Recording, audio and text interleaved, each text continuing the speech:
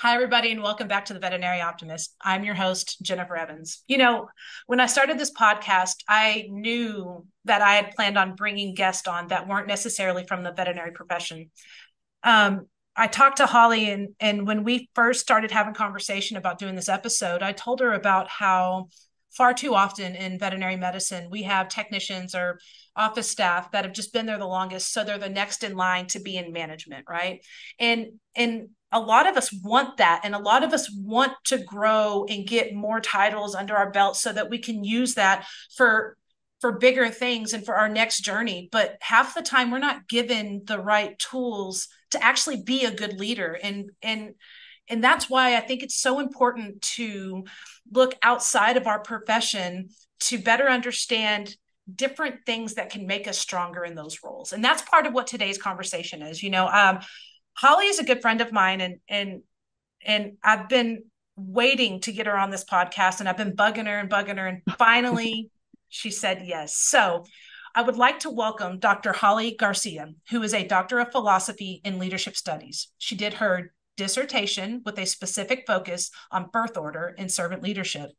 And I don't know if you've had a chance to listen to my season one finale, but in that episode, I talk about how servant leadership is one of the things that I work on probably more often than anything else. In fact, servant leadership is in my purpose statement for my professional career because I am so passionate about it. And when I found out she did her dissertation around this, I was like, that's it. That's what we have to have our conversation about. And so today, we're going to dive into that a little bit. And I could not be more stoked for the conversation that we're about to have.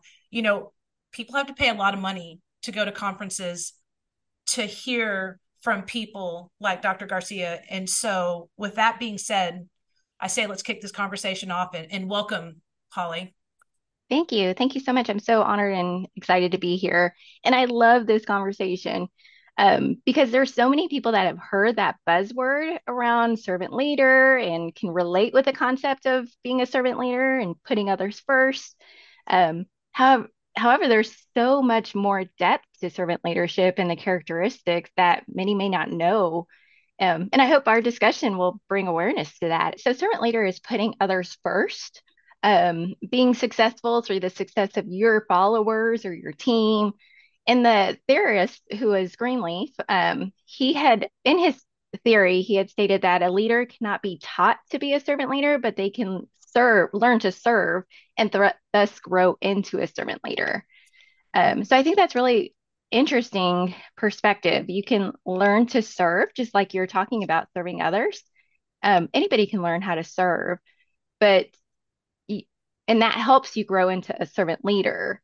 But you don't just jump into the servant leader role. You learn how to serve others. So that's why I love this whole topic, this whole conversation. I love servant leadership. Well, and one of the things about vet med is we this is actually something we'll probably touch base on a little bit later, but we just focus on how we can give and how we can show up each day. So it'll be interesting to take what we already do and put it into the different characteristics as you talk about with actual servant leadership. So let's start with my first question, because this is what really got me my wheels turning on how this all played out and how your dissertation came up. But how did the link between birth order and servant leadership come up? Like, where did that happen? Yeah. So birth order came out about 10 to 15 years ago. I was at a bookstore here in San Antonio, just looking through the books, and I found one that was about birth order. And it caused me to stop and look at it. And my first inclination was to open up to the table of contents, look up the babies of the family or the last borns. And I turned to that chapter right away, skipped the entire book and went to that chapter to read that first sentence. And it just it hooked me right away because that first sentence said something along the lines of, if you are the last born or the baby of the family, most likely you skipped the entire book and came straight here. And that spoke exactly to me as a baby of a family. I wanted to know more about me and my characteristics. I love that. So I'm a baby too. I'm not a baby. I'm the baby. But um, so it's funny because I read an Enneagram book recently and I wanted to Yeah. jump right to my number just to find out, like, what's my number about? Tell me about myself. And the very first sentence in that book says, do not skip to your number, read through all of it. And I'm like, oh, okay. So I love that you said that because that gives me a little justification for wanting to jump right to that chapter. So, Mhm. okay. So tell me something. When you started to look into, because I know I took a quiz on your study behalf because I wanted to add value to what you were doing because Yes, thank I'm so you. proud of your entire journey. But part of that was it got my curiosity ticking of like, what did you find out about birth order when it comes specifically to these characteristics that we're talking about today? Yeah, so there's eight characteristics of servant leader, and we'll go through all eight of them in just a moment. But the first one that we're going to focus on is courage. So my study found that an only child or a firstborn is less of a risk taker, which may be due to their upbringing, their parents may have maybe more overly protective because it's an only child or a firstborn. And the opposite happens with babies, the babies of the family. So the last born or the baby of the family, such as you and I, our parents may have been less protective, allowing us to run wild and run crazy and be riskier.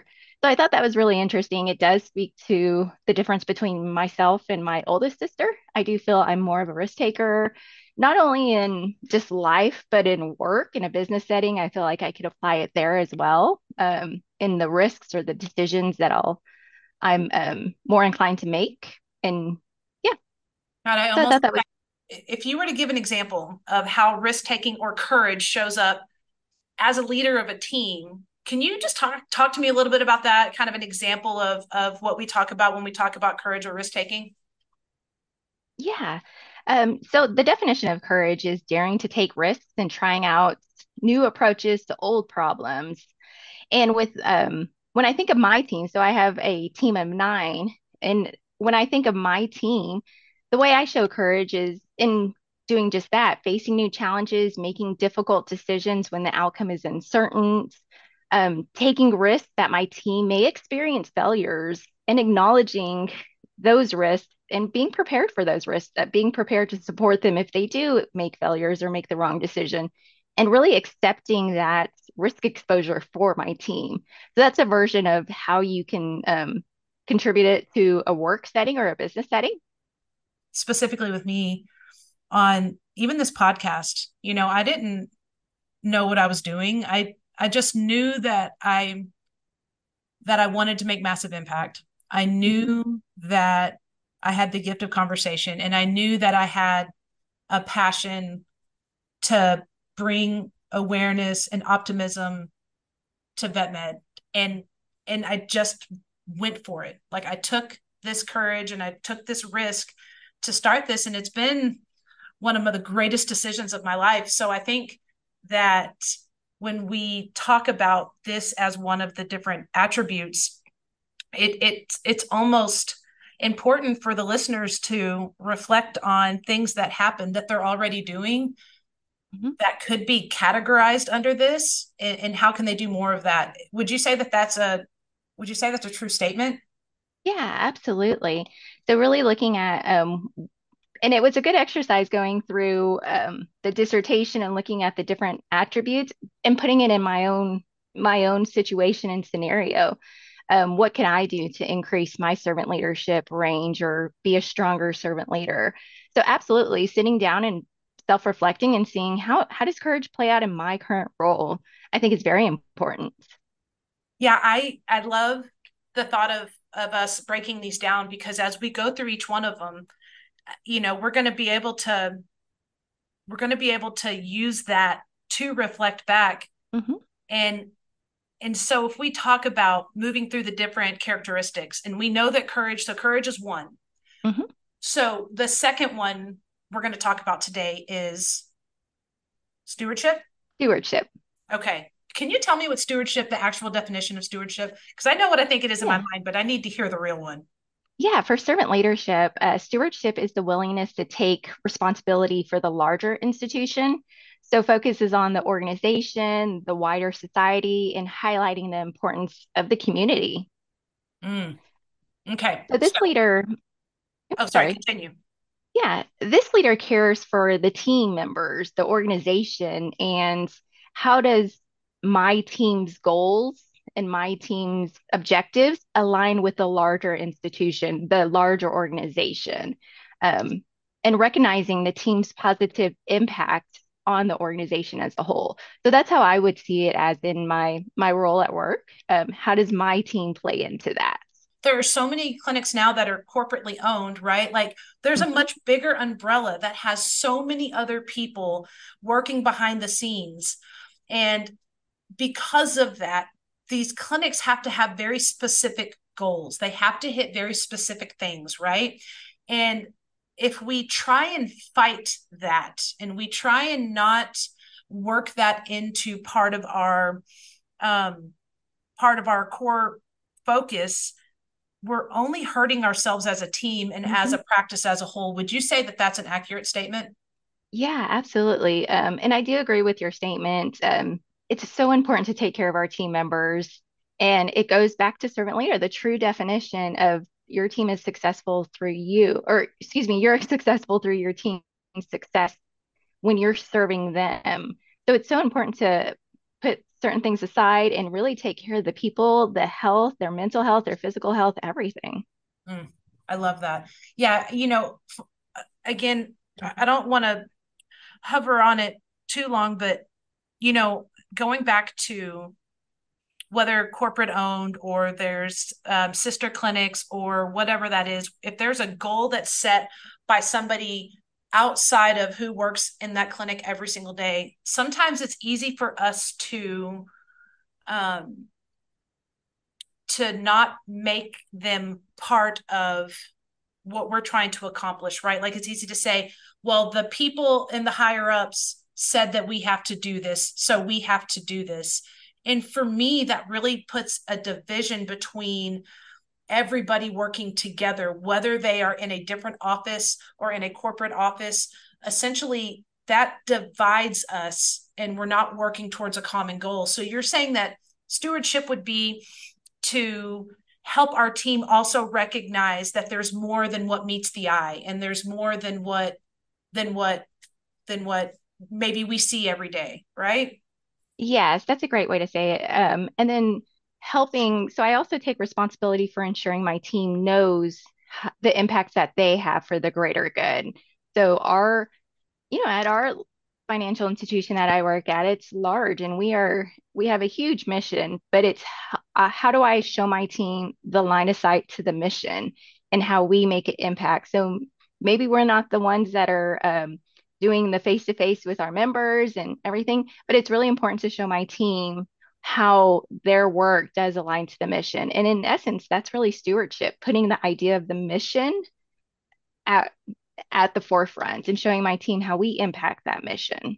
I really love that you brought that up because you do work for a company that has thousands and thousands and thousands of Hmm. colleagues. It is a massive place and you're a team of nine, right? And Hmm. that's a lot of what happens to us. Like there's a giant Yeah. corporate company, but we're a team of 15.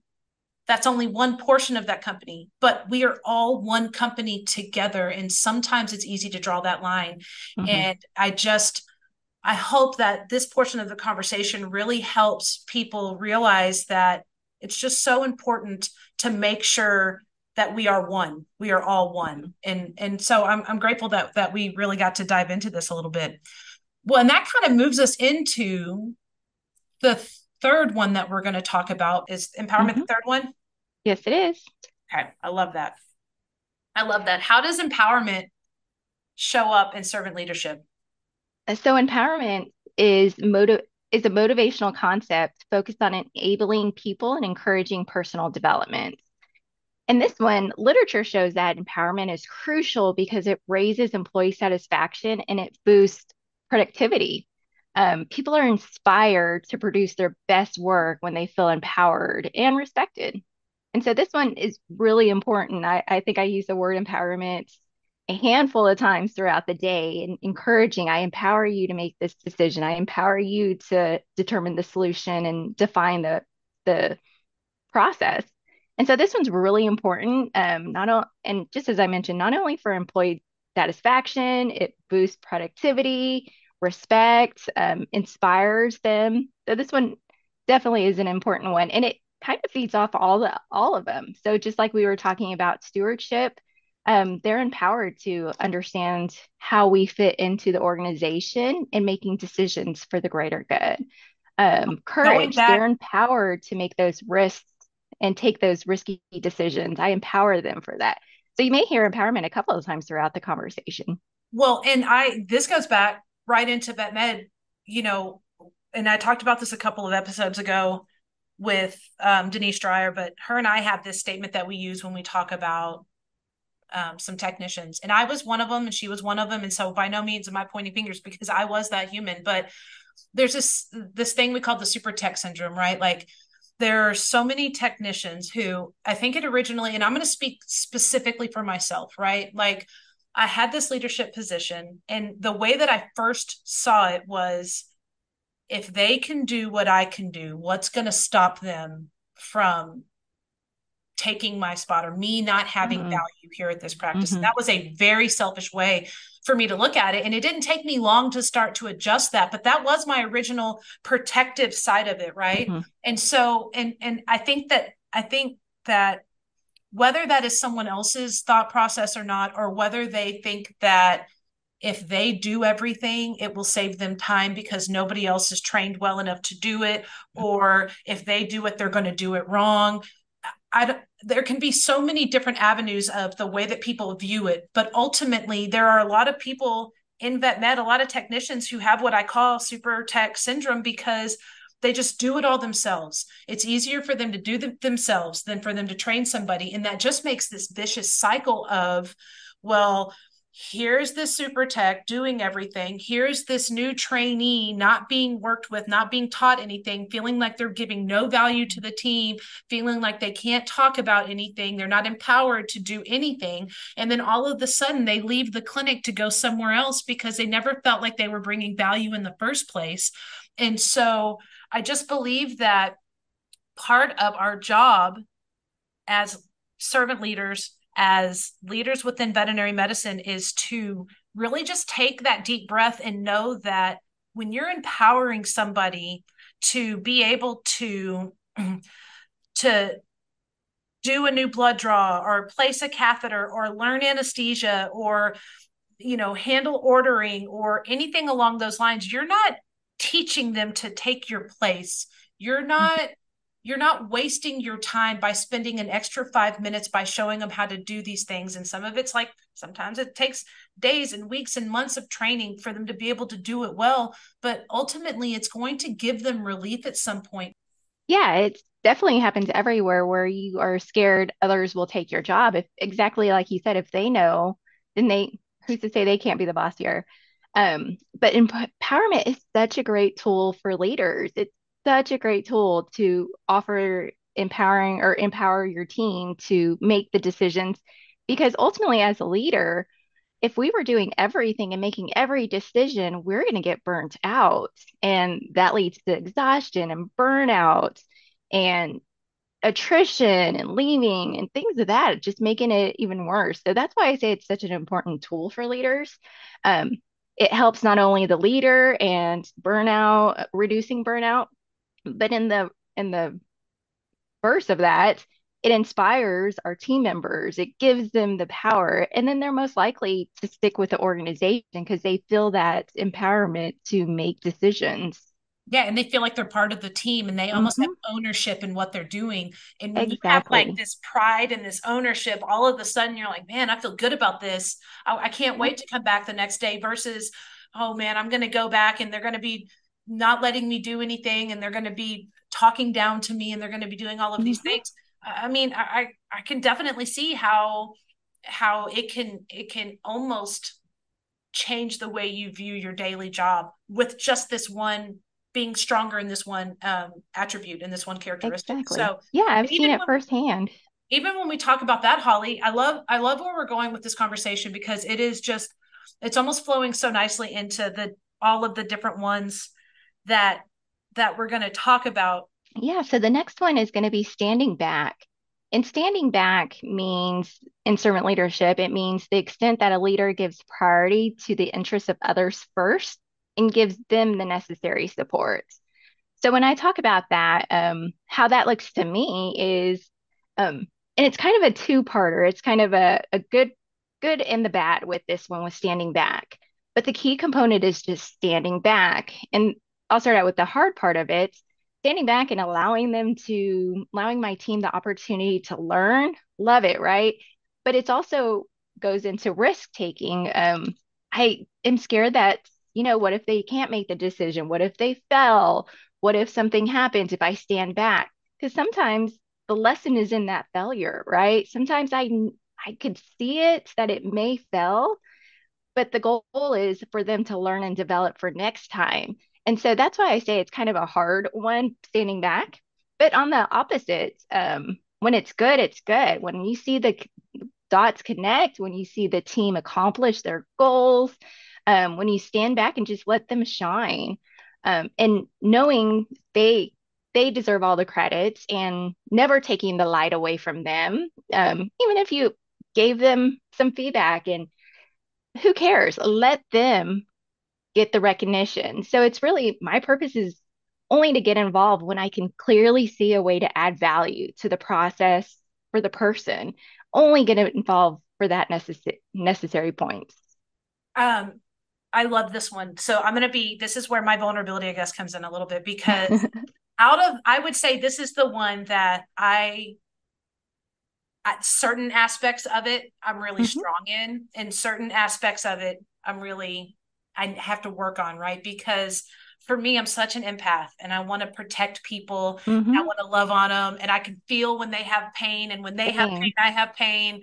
And like, I just want to sit next to them and like absorb all of that from them, right? But Hmm. yet I also know that some of my greatest lessons are from my greatest failures.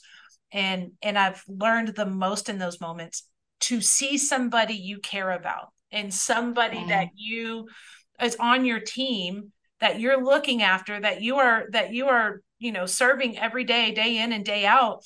It is hard. It's to watch them fail.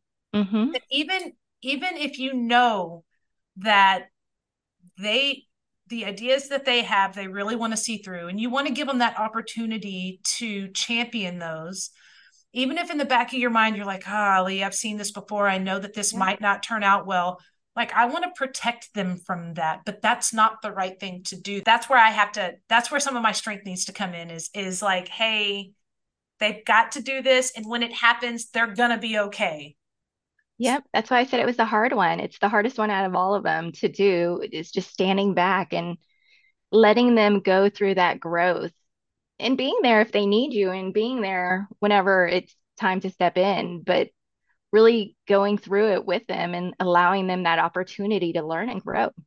I remember whenever it was a dog in boarding, and one of our kennel people just made this, and this might be a small example of it, but you know what? It is an example of it.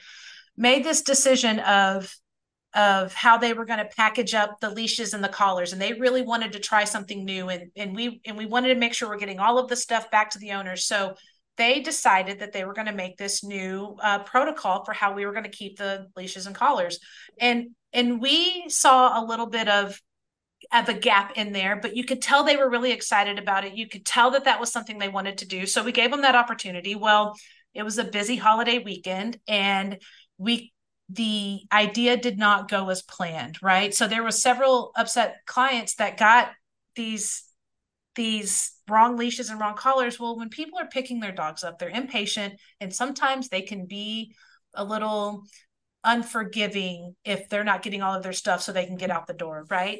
And this poor kennel attendant was getting kind of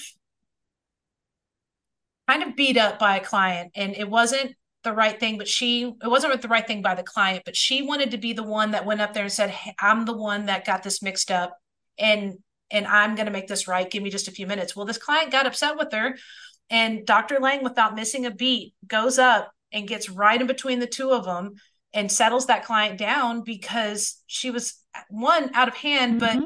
two, it was clear that this kennel assistant was really sorry for the fact that there was a mix up. And can you tell me, do you think that would be kind of an example of a difficult lesson learned and when to step in?